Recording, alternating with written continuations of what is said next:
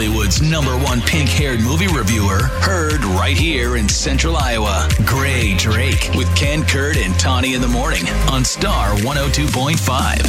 So, Grae, we're going to talk about a haunting in Venice here this morning, but Kurt says you're already feeling Halloween-y. Yeah. the temperature was 1 degree cooler yesterday than the day before.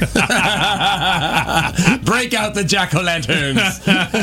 Have you begun decorating yet?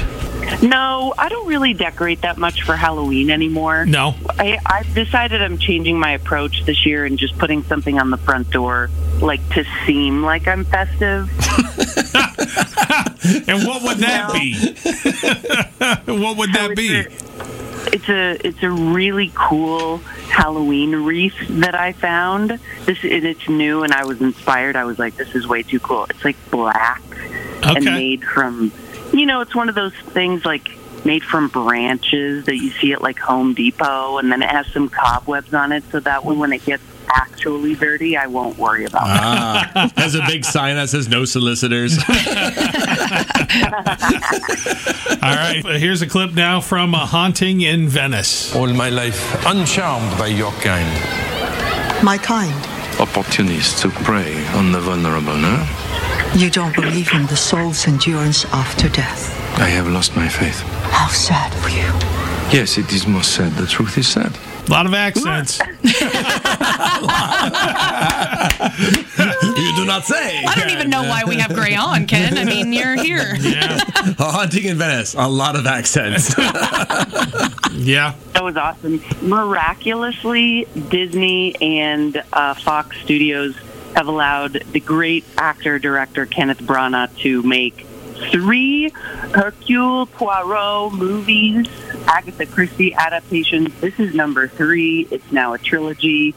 There's definitely going to be more of these, because Ken Branagh looks really good with like a big weird handlebar mustache. Yeah. Mm-hmm. All right. Like, we love it. Bring it on. So this one is peculiar. The Agatha Christie estate is very particular about adaptations. They don't allow people to change them very much.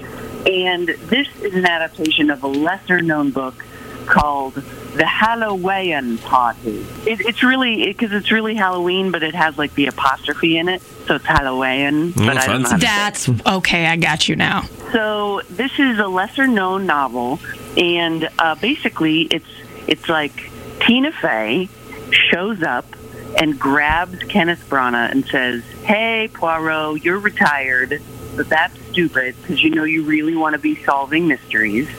And I've heard about a psychic played by Michelle Yeoh, the one who won the Oscar, and she's really good, and I can't understand how she's faking it, so you have to come and help me."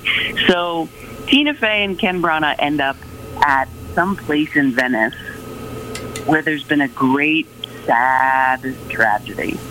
He thinks that he's figured out how the psychic operates until people start turning up dead. Dun, dun, dun. So this one is scarier than the other ones. There's a lot of like scary ways that it's filmed and like lots of candlelight. Ooh.